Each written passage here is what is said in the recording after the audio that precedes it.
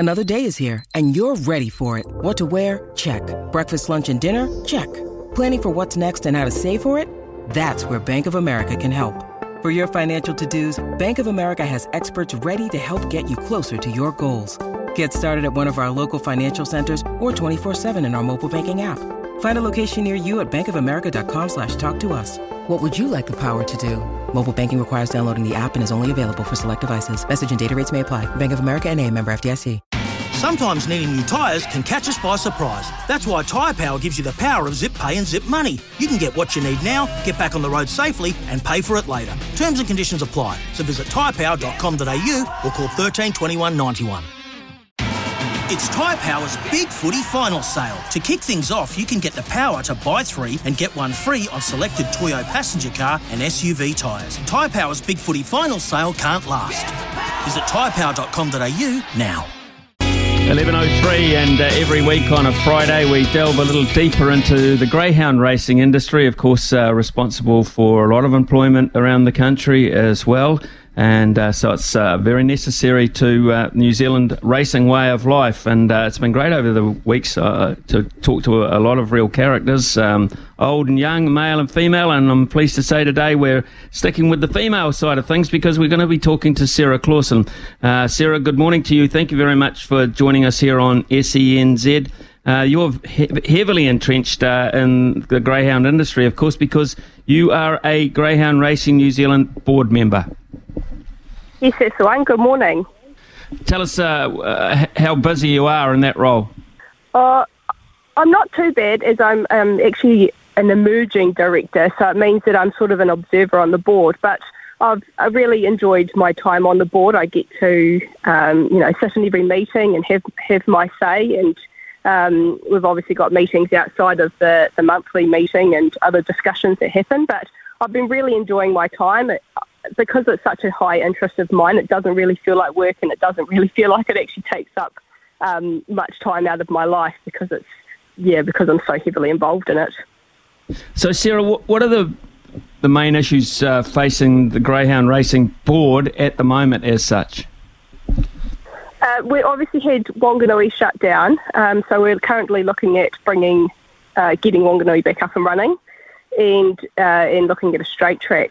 There's obviously the issues of, young people coming through the game as well, and just, making sure we've got enough dogs racing, really. So, in terms of facilities, what we've got at the moment, is that it at the moment? I mean, Wanganui perhaps introducing the straight track was quite exciting in the light of how successful it is in Australia, of course. But are we looking perhaps at any other venues, stretching it out a wee bit more? Yeah, definitely looking at the South Island, definitely looking at options at the moment, and it's just a matter of time, really. So fingers crossed that it happens shortly. I'd say Nelson or maybe Nelson or Blenheim, the top of the South Island? Oh, no, it'd be more towards Ashburton and Oamaru way. We're just weighing up our options and looking at what could be done or what could be available. And that would be, the option, really. There's no trainers in the top of the South Island. There's people, obviously, down at Invercargill, so sort of meeting in between Christchurch and Invercargill would be a good place. Your partner is Matt Roberts, of course, son of a very high-profile trainer in the past, and Craig Roberts.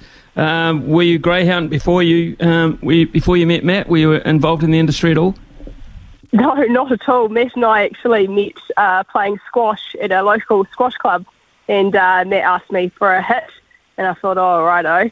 And after that, he asked me if I wanted to go to the races one day, and I thought, oh, okay, because I've never really been involved in racing. I've always sort of had Dad's always been watching the races on the TV, and but I had no idea. I couldn't read form, didn't know how to pick out a dog, so I took Dad along with me to the races, and it really fascinated me. And it was also meeting Matt and his family, seeing what they do every day, and I guess you could say the rest is history.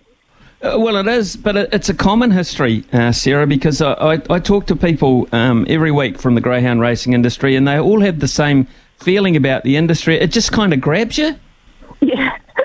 Yeah, I mean, even Dad sport dogs now, and it's right through our family too now from just meeting Matt. So there's just something about it. The dogs are wonderful animals, and spending every day with them and just getting the thrill of when they win, just makes you so proud of them.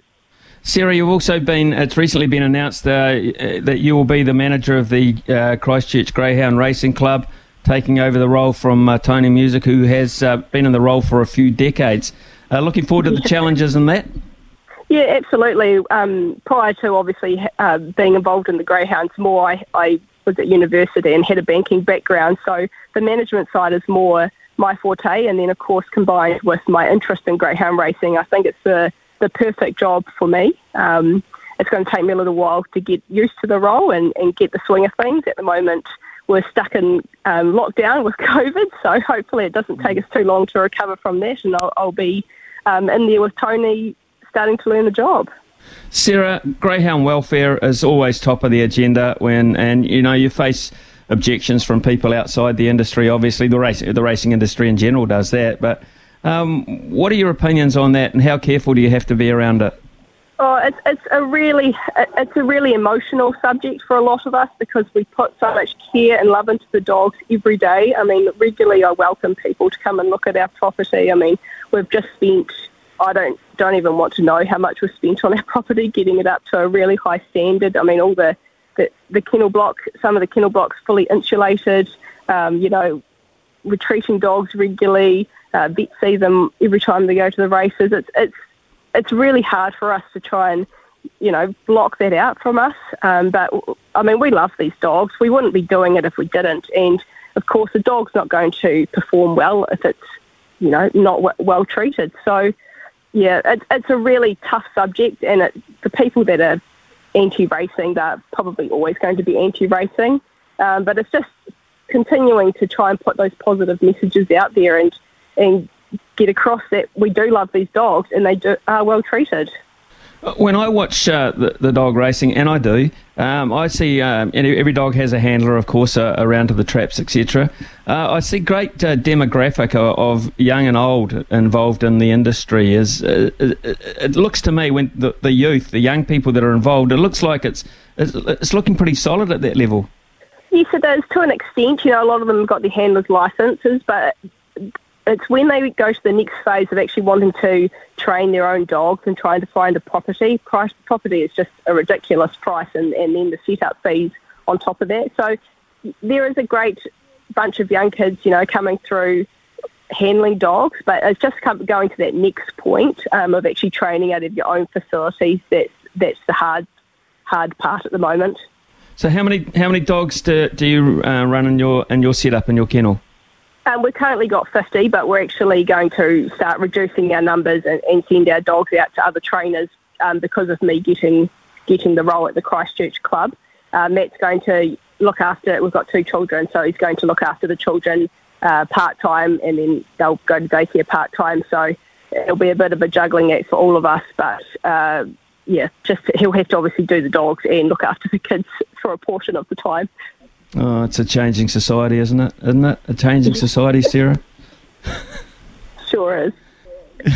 Sure is. Hey, look, we can't let you go without a tip. Have you got anything going around shortly that's good and going to win and guaranteeing us? Adobe Dazzler today at Eddington. Sorry, I don't actually know what race she's in, but she won earlier in the week and she went really well, so really hope she wins again. Cool. We'll mark that one down. Sarah, fantastic to talk to you. Congratulations on your board position, and also good luck with your new venture as manager of the Christchurch Greyhound Racing Club. Look forward to perhaps catching up with you again shortly. Thank you, Sarah. Yeah, thank you. Okay, bye. When making the double chicken deluxe at Macca's, we wanted to improve on the perfect combo of tender Aussie chicken with cheese, tomato and aioli. So, we doubled it. Chicken and Macca's, together and loving it. Ba-da-ba-ba-ba. Available after 10:30 a.m. for a limited time only.